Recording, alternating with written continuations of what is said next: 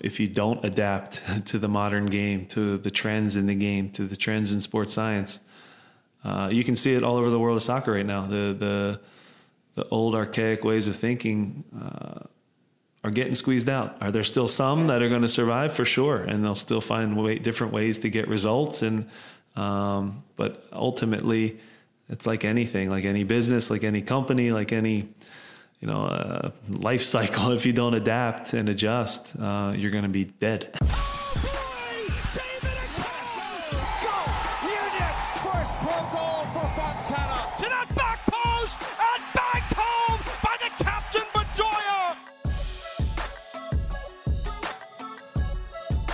Welcome back everybody to another edition of the Union Pitchside Podcast. I am Adam Can in the host chair once again, producer AZ, buttons and knobs, keeping you tuned in, making sure you can hear what I have to say, hear everything that's going on in Union Land. We are coming to you on a Tuesday after the Union officially qualified for the 2018 MLS Cup playoffs. The Union are in. They're currently in fourth place. They still have a chance to catch New York City FC in third place. They are currently 2 points ahead of Columbus Crew. DC United is hanging back there with still 4 games to play. Could make a move up the standings. Still a lot in play in the Eastern Conference. But one thing that cannot happen is the Union cannot miss the playoffs because they are in. It's official. They have 50 points. The win over Minnesota was comprehensive, with Columbus defeating Montreal.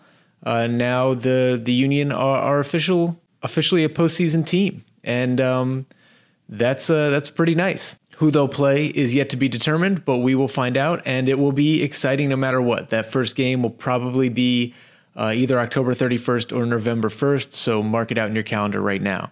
But what we're going to do is start off this episode of the Pitchside Pod by going back in time a little bit to a period that was not so positive in Union Land. I want to talk a little bit about the U.S. Open Cup because the Union, again, another U.S. Open Cup final, a disappointing defeat, a heartbreaking loss. I was there live at the game in Houston, got in day of, went to check it out, and it was rough. I got to see all the players ahead of time.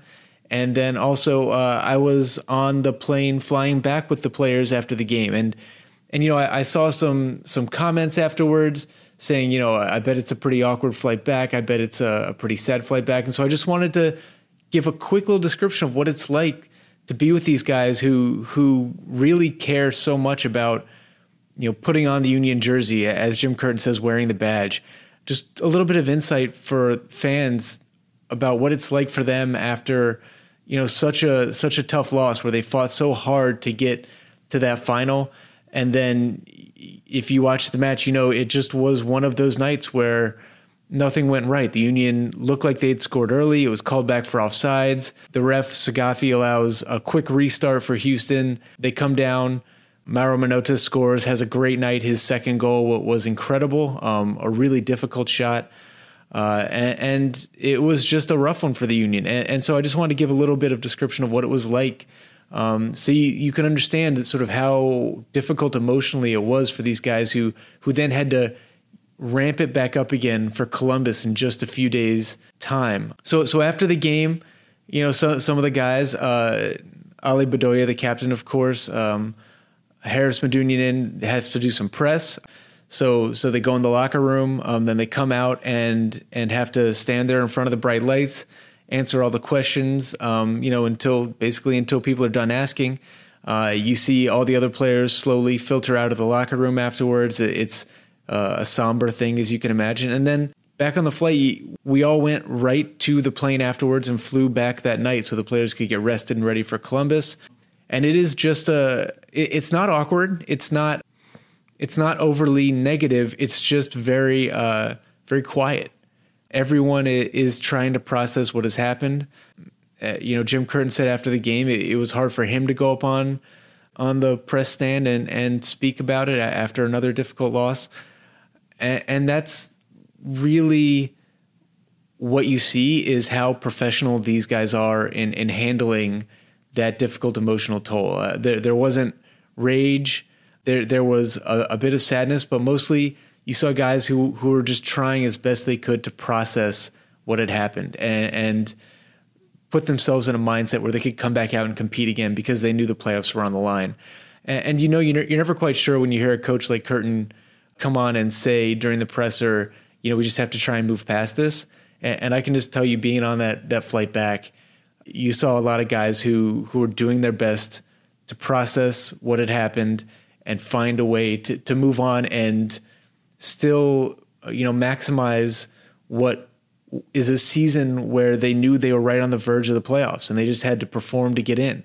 And since that defeat, I think you've seen how professional they were and how they were able to bounce back. Shut out Columbus at home. You start with two young center backs, Austin Trusty, doing just incredible job to bounce back after scoring the own goal in Houston, coming back and getting a shutout next to Mark McKenzie in back, and then taking a week, take a breath, and come out and just really, there's no other way to say it, but pummel Minnesota United. Just from the opening whistle, getting at them. Corey Buck could have had a goal as early as the 5th minute. He didn't finish that one, but very quickly came back and got the opening goal of the game. And then Ali Bedoya, Fafa Picault, Fafa again, and then Ilsinho's incredible goal to wrap it up. And I think it should be noted, if you want to know why Ilsinho ran over to the bench after he scored his goal and put on a Union scarf and stood and faced the crowd, that was a callback to Ilsinho's comic book cover that was made for pediatric cancer awareness. He was paired with a child who has pediatric cancer, and the child helped design a superhero and a sidekick, and the child becomes a superhero and the player that they're paired with becomes a sidekick. And in the drawing of Ilsinho in his comic, he's wearing a scarf. And so as sort of a recognition of the fight that the Ilsinho's partner was going through, he put on the scarf, and it was a very sweet gesture after a pretty stunning goal. So I just wanted to make sure that was clear for anyone that was wondering why he did that, and it was quite a return to the lineup for the Brazilian, and pretty difficult for Minnesota to deal with after already being down 4 goals and then having to deal with a player who's a nightmare matchup one-on-one. Before we get into today's interview, which is with Union head coach Jim Curtin, we're going to cover a range of topics, all about what it feels like to make the playoffs, and also I'm going to ask him to give us a little bit of insight into what all the people that help the head coach make sure the players are prepared each game, what all those people do. After the Minnesota win, Curtin thanked a bunch of people who help, all the assistant coaches, the owners, the entire technical staff, down to the sports psychologist. And I thought it would be interesting to pick his brain a little bit about what exactly all those people do to make sure the players are ready to go each game, so that fans have a better sense of all the different preparation that goes into getting players to the point where they can compete. Because, over the past 3 years, especially since Ernie Stewart came in, joined the Union, and now with Ernst Tanner in the fold, there's been a huge focus on innovation. And so there are some innovative things that these people behind the scenes do to help Curtin get everyone ready for game day. Everyone from, the dietitian making sure that the players are eating right, to sports performance, to the assistants who help prep for set pieces and do the film study before each game. There's just a lot of people that have a hand in making sure players are ready, and there's a lot of innovative stuff going on. So I'm going to ask Curtin to talk about that to you today.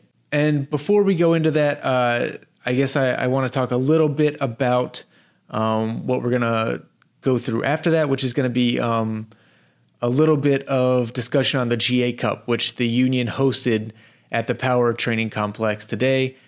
So I'll give you a rundown of what happened, some of the standout players, so you can get ready for the next wave of young Union talent. And we'll get to that right after my interview with Union head coach Jim Curtin.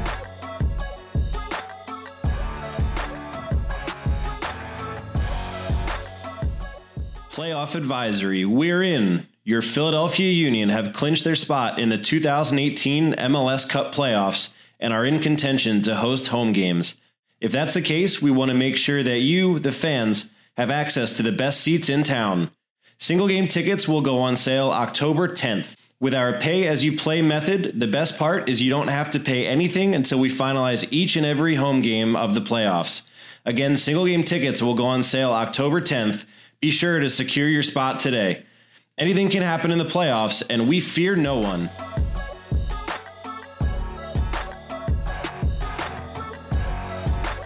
All right, I'm here with Union head coach Jim Curtin. We are talking after Philadelphia's victory over Minnesota United that secured them a spot in the MLS Cup playoffs in 2018. Jim, congratulations. And if you wouldn't mind, tell me how it feels to be back in the playoffs again after a 1-year absence. Yeah, obviously a really big accomplishment for the club, something that our fans deserve. I'm really happy that it happened at Talon Energy Stadium to hit our 15th win of the season, to hit that 50-point plateau. That means you've hit a good number in our league. Consistently over the years.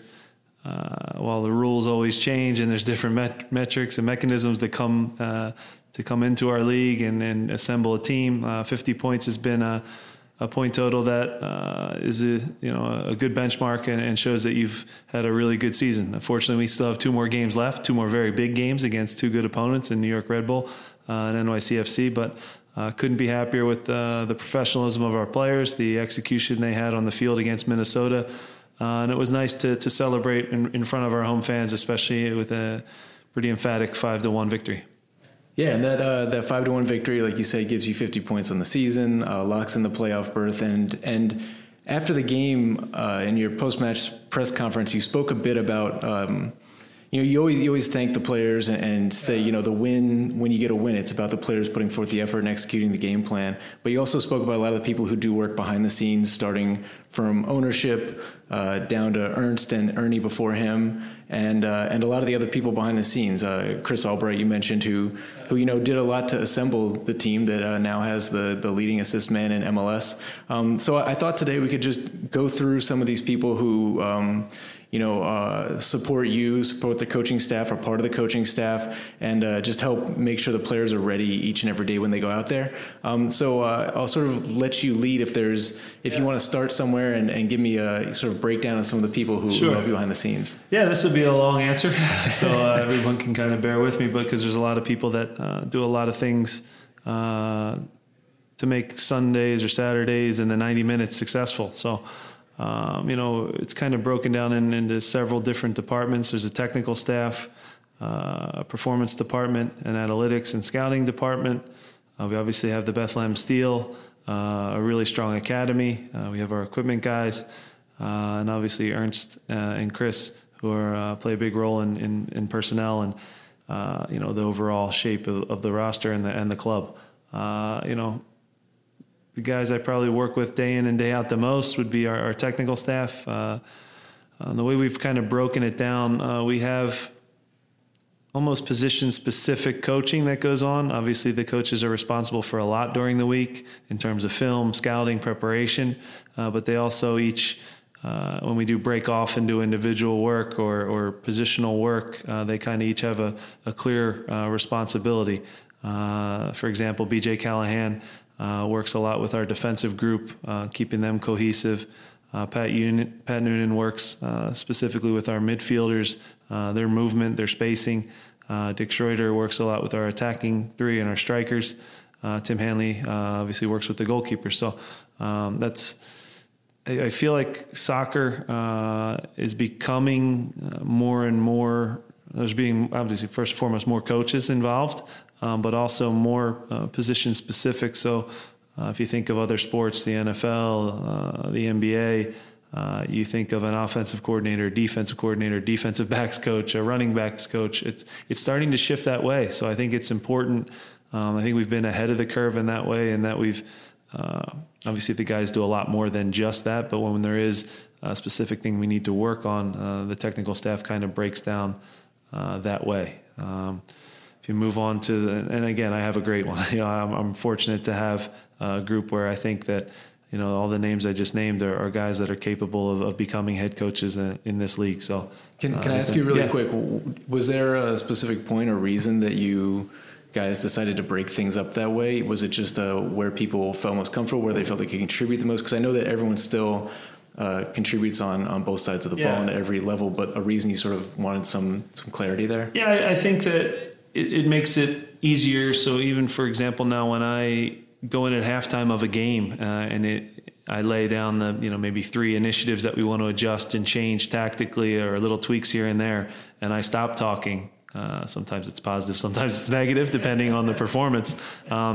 Those players know exactly who to look for. So now the forwards will go to Dick for a couple little, maybe more detailed reminders. The defenders will look to BJ for their spacing as the back line stepping and dropping together. And then the midfielders will look to Pat. So it's clear for guys who they're looking for in a situation like that at halftime. And it leads to just almost, yes, I have a big voice over the entire group, but now when it breaks down and you want to get down to even little more things, whether they're positives or negatives, they can kind of go to those guys, and there's a face to the position that they play. And I think it's comforting for a player, and it's important that we're all kind of saying the same things and on the same page, which can be complicated because everybody sees the game a little bit differently. That's the beauty of soccer. So sometimes when I will give an attacking point, for example, to a CJ, I'm an old defender, so Dick has more of a mind and an eye for what attacking players go through. Pat Noonan has been a midfielder and a goal scorer for our country, and has had a great career, so he can kind of talk through those moments. BJ's worked with goalkeepers in the past and has a really great way with our defensive group and keeping them dialed in for the 90 minutes, and is a big reason why we don't concede a lot of goals. So I'm really proud of all the work that they do. Tim Hanley does a great job with Andre and growing his leadership this year. So you have 4 guys, like I mentioned, that I'm very fortunate to have. I'm spoiled in a lot of ways, and they make my job very easy. Yeah, and from my perspective, those guys have all been extremely nice and patient with me coming in, sort of trying to siphon off all the knowledge you guys have and distribute it to the fan base and explain sort of why things happen the way they happen, what the long-term plan is, what little adjustments happen during games. Everyone has been extremely kind and patient and hasn't made fun of me too much when I make mistakes, although Tim makes fun of my watch a little bit. Well, you know your stuff, so that makes it easy. And then also, we're an open club. That's the way that's our philosophy. That's what we believe in. We don't have all the answers. We take things and steal and tweak them and learn from other clubs things that they do. And we have a wealth of knowledge. You talk about Tim's been in this league now. Tim Hanley's been in this league since the inception. Dick brings a whole new mindset from Europe. BJ is a guy that's been with me, since the academy days, and is incredibly, a hard worker and just an overall guy that I trust. And is done a great job for us. And Pat comes in with new ideas as well, coming from the U.S. national team. So it's a good mix. It's a good blend. And we've, it's not always easy in a work environment to get it to go perfectly smooth, but we've found a way that works for us. Like I said, the film room sessions are good. The banter that goes on between us before we finally spit out the final 8 minutes, which we like to keep it below 8 minutes, just with the attention span of players these days and the touchscreen generation. A lot goes into just breaking it down into those 8 minutes, and these guys spend hours and hours and hours doing that. So incredibly grateful and fortunate to have them. Yeah, and I've seen some of those longer scouts, and it does take a lot of work to get it down to that 8 minutes. There's a lot of stuff to cover, and so going beyond the technical staff, can you give me? You mentioned a lot of names last Saturday night. Can you give me some of these other people who are involved? Sure. You have an entire performance department, which we're very fortunate to have. You talk about our 3 main pillars. If you go back to that, which were commitment to develop young players through the academy, and a real emphasis on the American player and their development. That would be pillar number 1. Pillar number 2, having a very cohesive style of play, and one where all 11 are on the same page, and we think we can beat any group of stars if the whole group's contributing in that regard. And then innovation is the 3rd pillar. And that's where a lot of our sports performance department deserves a ton of credit. Garrison Draper is the head of it. Young guy, progressive, open-minded, a guy I have a really good and open relationship with. And he's in charge of kind of overseeing things like the strength and conditioning department, the medical department, the rehab department, dietitian, sports psychology, massage, chiro. So he's got a heck of a lot on his plate that he has to deal with. I can go through names and I won't do it justice just to how important these guys are to the team. Everybody is again, on the same page, and these guys are, with the players in a lot of ways, a heck of a lot more than I am, in the weight room, in the rehab room. There can be a lot of monotony and long hours to the day, and these guys do all the hard work behind the scenes. Matt Siniskalki, our strength and conditioning coach, keeps things fresh for our guys every day. They love coming to work, and Matt pushes them very, very hard, but in a really smart way, and he's been incredible with our athletes. Paulie Rushing and Steve Adema are the reason why we don't have you look at the injury list at this time of the year and you see 8, 9, 10 guys on certain teams, and ours is basically clean. And they've done a heck of a job keeping guys fresh, getting them back as quickly as possible. And again, keeping positivity within our group in the locker room. Brad Papson, a big part of that too, with the rehab he does, is more in a individual sense. And if we have a guy who maybe needs more time and a little longer rehab, he has been incredible about getting those guys back on the field as quickly as possible. Because at the end of the day, when you're injured, it's a lonely time, it's a lonely feeling, and Brad's done a great job keeping these guys going. After surgeries, after the bigger injuries, and gets them back to us so we can get training on the field again quickly. Nairi Dardarian has done a great job from the University of Drexel, has come in and been our nutritionist and just gives the guys individual diet plans, pushes the dragon drills in their recovery and the importance of that, and the amount of time and effort that she puts in. She's a great asset to our club. Does incredible work with them, and all the guys trust her and are comfortable around her. Christina Fink in the sports psychology department. Again, you talk about a voice for me inside the locker room. Certainly the players open up to her a heck of a lot more than they will to me. She has a great relationship with all of them. She has trust with the players, and obviously she's someone I trust greatly. She does a ton of work, not just with our athletes, but the Bethlehem Steel athletes, the entire academy, in teaching us how these players learn. Every player learns differently. We have a test called the AIQ test that is highly detailed and puts them through a test on an iPad that's not a pass or fail test. It just teaches us how they learn. Do they learn visually? How are they with spatial awareness and things happening around them? Do they need to see it on video? Do they need to see it on the field through, me going through the steps and showing them? Are they someone that just needs to hear it once out of my mouth and they pick it up? Each guy learns in a different way. Some pick things up quick, and she gives great insight into what these guys are going through on a daily basis, not just how they learn, but believe it or not, these professional athletes have things that go on off the field. They have families. They have grandparents that pass away. They have emergencies that they have to deal with. And she's an incredible person in having her finger on the pulse of just what the locker room needs at certain moments during the year. We have tons of massage therapists. There's a bunch of them, so I don't know them fully too well, but our chiro, Dr. Matthews, does a great job getting guys back as quickly as possible. I stay clear of those. I try to stay out of the training room as much as possible because I don't want to become dependent on that kind of stuff. But from everyone's account, he's the best in the business. So Dr. Matthews does a great job. Jay Cooney also is responsible for our film, all of our filming, and does an amazing job. The amount of time he saves us in terms of the olden days back when it was a VHS and the stop and play. Now Jay has it coded and broken down to a point where we touch a button and we have every touch from, Keegan Rosenberry, for example, and everybody has an iPad and they can individually go through, the opponent that they're playing, where that guy likes the ball, and that's a credit to Jay and the hard work that he does.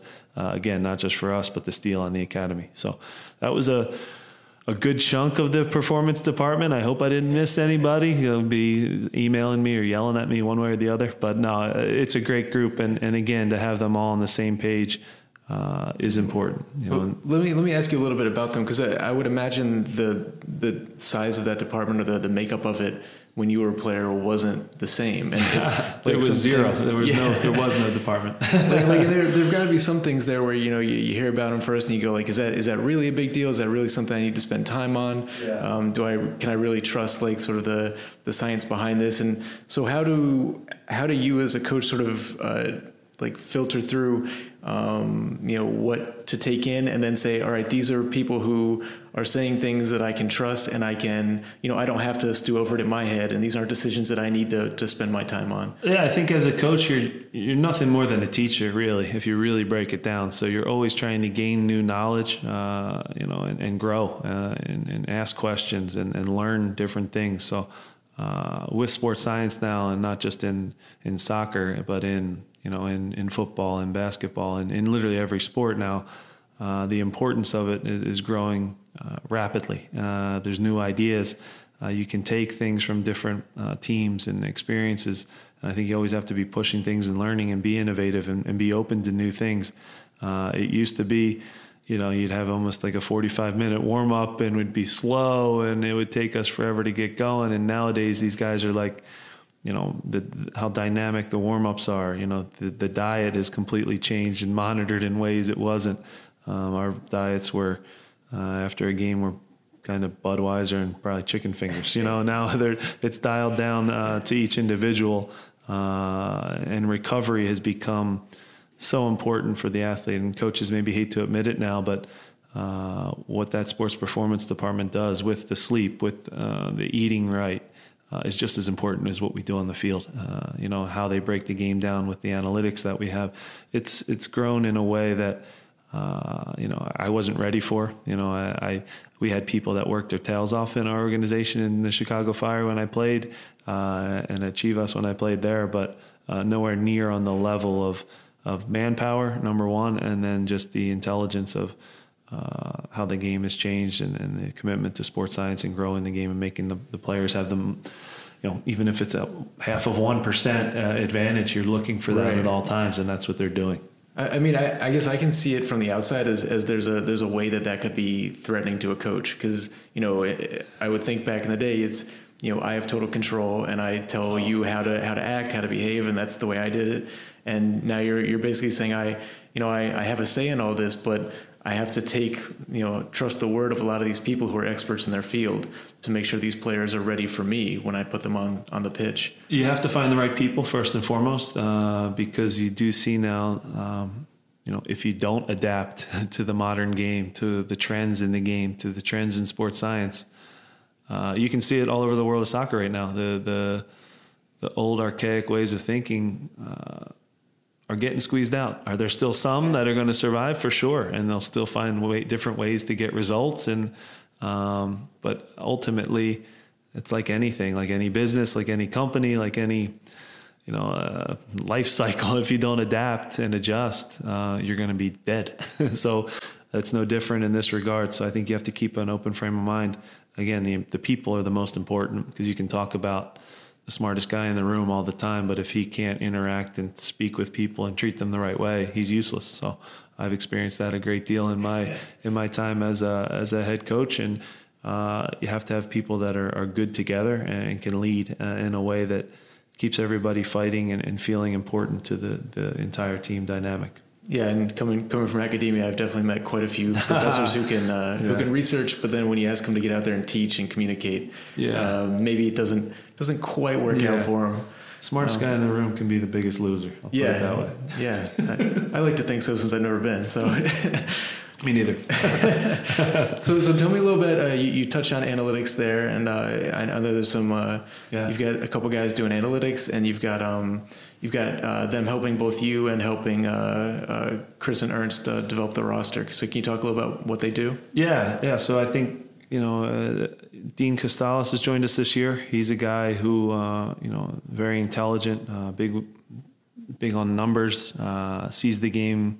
Obviously has a soccer background, but also sees the game from the maybe a different perspective sometimes than the guys that are just almost with tunnel vision onto what we see with our eyeballs. You might not notice, for example, just how many balls Harris plays through the lines that break 4 and 5 guys at a time, and the importance of that with our group.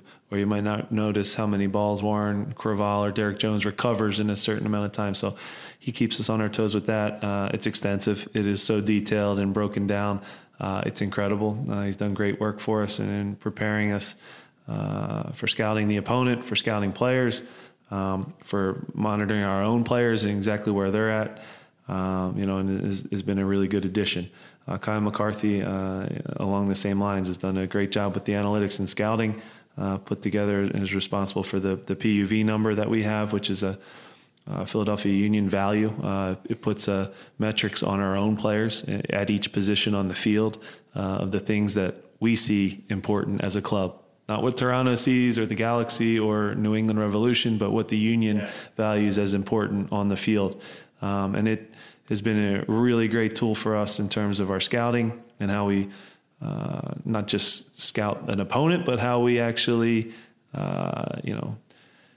target players and say, that's a guy in our league or that's a guy in the Colombian league that we have as a real fit for us because his Philadelphia Union value checks out along with the guys that we have on our current roster. Terry McFadden, also another scout that we have that has been traveling the globe, searching for players at all times, stays busy. They have a lot of frequent flyer miles between them. That whole department has a lot of frequent flyer miles. So always looking, and it's a hard job in that you can look at 100 players and it might, for everything to come down and it to make sense, and then you get into the contracts and all the different variables that go into it, it's for it to be a fit. It's probably maybe even more than 1 in 100, to be honest. So it's a difficult task, but one that needs a lot of credit for all the work that they do behind the scenes. And you can see some of that in the roster this season. I think it's really interesting that to think back in terms of what the initial plan was and all the different pieces. I think I added up and there were 5 different wingers who have at least 5 starts this year. So you've been able to plug in different guys because you sort of know what you're going to get out of them and know how they're going to change your style. So is there anyone else I guess you want to mention before we wrap up? Well, Chris Albright, I mean, for me has done, and I mentioned it in the press conference like you alluded to, an amazing job. The rules in our league, to navigate them is incredible. To now piece together, getting the most bang for our buck out of each position, finding 2 guys at each spot. Obviously Ernie laid a good foundation, and Chris has run with assembling an incredible roster for us. I think our strongest one, and it's shown on the field this year. His name doesn't come up as much as it should, but with the challenges between, scouting, budget, finding those diamonds in the rough, adding young players through, our academy, when's the right time to sign guys. He's navigated a lot, and he's done it in a quiet way behind the scenes, and it is one of the best in our league at it. So really happy for him. Now Ernst obviously comes in the past few weeks and has been a great addition to with a lot of new ideas in terms of how we approach things on the road, how we want to press teams.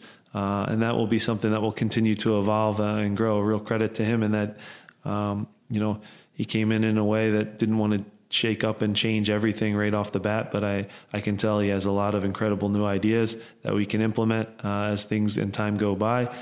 So I'm really looking forward to working with him. And it's a lot of new ideas and tons of experience from Europe. So overall, that group has been excellent. It needs to be mentioned if we're talking about it. Bethlehem Steel and all the work that Brendan Burke and Stephen Hogan have done there has been exceptional and has those guys ready to play and jump right into our games. Our equipment managers, Brandon Comiskey and Dan Nolan, the hardest workers in the whole club, those 2, and the best people, 2 guys that I want on my side if I'm going into a fight. I'll put it that way. Great guys, have the finger on the pulse of the locker room.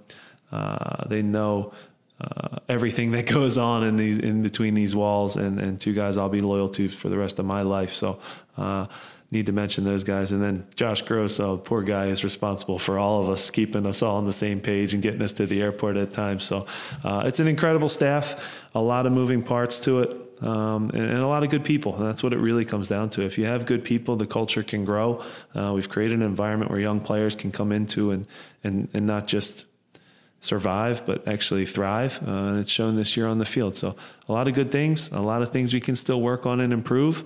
We have 2 games to chase, and we want to get, if we win both games, we're guaranteed the 3rd seed, which is pretty darn good, pretty good achievement in a year where I would argue the Eastern Conference is the strongest it's been. So I'm really proud of the way the players have responded, but there's still work to do, and we still need to grow and evolve as a club. Yeah, and I think you especially look back at some of the preseason predictions, and 3 seed was not where you were probably put, but it's always a crazy season in MLS. Yeah. And when you can sort of lock in a style, I think has been the message you've sent from the beginning, and stick to that and get buy-in. And, when you say get buy-in, I think sometimes from the outside, it sounds like, if these guys will listen to what I'm saying. And the list you just went over, since I've been here, I've realized that buy-in means everyone on that list has to buy in and then pass on that message to everyone on the team so that they're getting a consistent message all the way down the line. And then you talk about Ale in the locker room as well, embracing that and passing it on. And it seems to make a big difference. I mean, culture is something I had to study in grad school, and it's a hard thing to define. But you sort of know when there is a strong, coherent one around. Yes, I agree. And you learn in the hardest moments for me, because, again, it does get thrown around.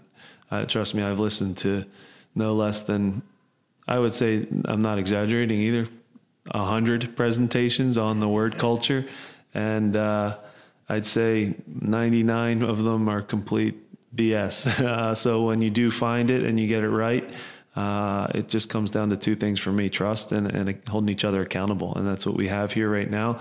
It's a strong group, a good group, and one that, I'm proud of right now, but we still have work to do and room to grow. And again, those 3 pillars, if we fall back on those and we actually believe them, whether I'm here, whether I'm not here, whether, 10 years from now, whether there's then 10 academy kids on the field at that point, whatever it might be, as long as they believe in the American player, putting young guys on the field that are from Philly, innovation and being progressive and having an open mind, and really sticking to putting a cohesive unit on the field, I think that there'll be nothing but success down the stretch. And that's interesting you mentioned that, because I just went out and watched endless number of GA Cup games this weekend, and there were some Union players on the U15s from Northeast Philly out there doing work. You can kind of tell they have that Northeast Philly edge to them. Yeah. And it's it's nice to see them coming through and continuing that tradition that's already started here. Yeah, it's cool. I'll just say a lot of the last names I'm very familiar with the parents, so I know all those guys, and it is really cool to see. And there's something for these kids now to look up to and be proud of. They can look up to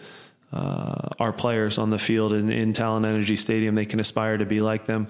And I've mentioned it before. I used to look up to the Charles Barkley and Randall Cunningham and Rick Tocchet here in the city and Iverson. So for these guys to now have soccer players to aspire to be like is very powerful. The work we do at YSC Academy and in our academy is incredible. And these kids have an environment now where there's an opportunity for success. And I think it's sustainable success too. And I think we can be a team that's in the playoffs, consistently every year. Jim, thank you so much for your time. I really appreciate it. This went longer than I expected. Right, but thanks for having me, man. It was fun. You had a lot of names and people that deserve a lot of credit here. Yeah, and I want to make sure they all got in there. So thank you so much, because I know them too now. I don't want them to be mad at me. That's good. I have less say over them than you do. All right. Thanks, Jim. Thank you.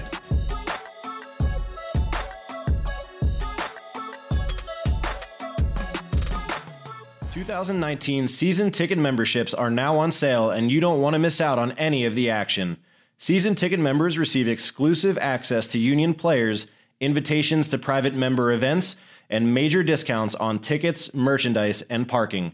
Seats are on a first-come, first-served basis. So to get the best seats available for the 2019 season, please visit philadelphiaunion.com/tickets.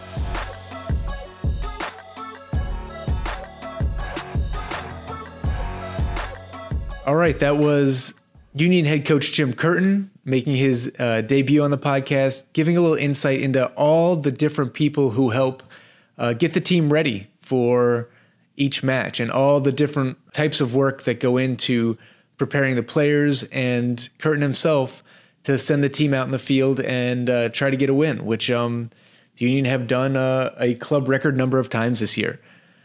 Okay, now let's talk briefly about the GA Cup, the Generation Adidas Cup. It is a tournament for U.S. Development Academy teams at the U17 level. This year, for the first time ever, it's also at the U15 level. And the Union hosted it at the Power Training Complex, the first half of it. So what happens is you have a bunch of different qualifying regions. And for this sort of Eastern Seaboard region, the Union hosted the first 3 games of regional qualifying. And the second 3 games will take place over President's Day weekend in January. And then the top 2 teams, after all those matchups, go on to the championship division of the GA Cup final, which is in Dallas, Texas, later in the year. And so the rest of the teams still get to go. They go to the Premier Division. And what you do is you end up playing some of the best academies from around their country and also some international academies. And it gives players in the Union Academy a real chance to see where they're at and to test themselves against some of the best talent, not only in America, not only in North America, but in the world. And so you get a much better sense of what you need to work on and what great players around the globe look like at that level. So the Union U15s and U17s competed this past weekend. They played on Friday, Saturday, and Monday. These are 2 very strong age groups for the Union. At the U17 level, you've got Selmir Mischik, who recently signed for Bethlehem Steel, so already on a professional contract. And the Union aren't the only one that will play guys who've already signed professional contracts. You'll see a lot of top-end MLS Academy talent who have already practiced, played, signed with the first team. If they're still eligible for GA Cup action, they are likely to get dropped down. So you saw some top talent from NYCFC get dropped down as well. And the U17s also have guys who are playing for the U.S. boys national team, like Patrick Bohui, Danny Flores, who just joined the Union Academy this year, Dante Huckabee as well. So a lot of talent there. And it was a difficult start for the U17s. They fell to NYCFC out of the gate. They played well. It was a strong back and forth game, but NYCFC's pressure was really well organized in this game. And so they avenged a regular season loss to the Union in the first weekend of the academy season. The Union U17s defeated NYCFC, but in this case, they came up a little bit short. On day 2, the 17s faced New England Revolution. That was an incredible game, a back-and-forth match that ended 3-3. Mischik in that one hit a free kick to tie the match at 3. It's just a really impressive free kick. He lifted it over the wall from a considerable distance and then just dropped it. The bottom dropped out of this free kick into the top left corner of the goal to tie things up. In that game, Danny Flores also hit a very long left-footed strike, and Patrick Bohui opened the scoring in that one. So a lot of the top talent from the team got on the scoreboard, and that one went to penalty kicks, and the Union won that one in penalty kicks when right at the end, New England hit the crossbar. I believe it was on the 8th penalty.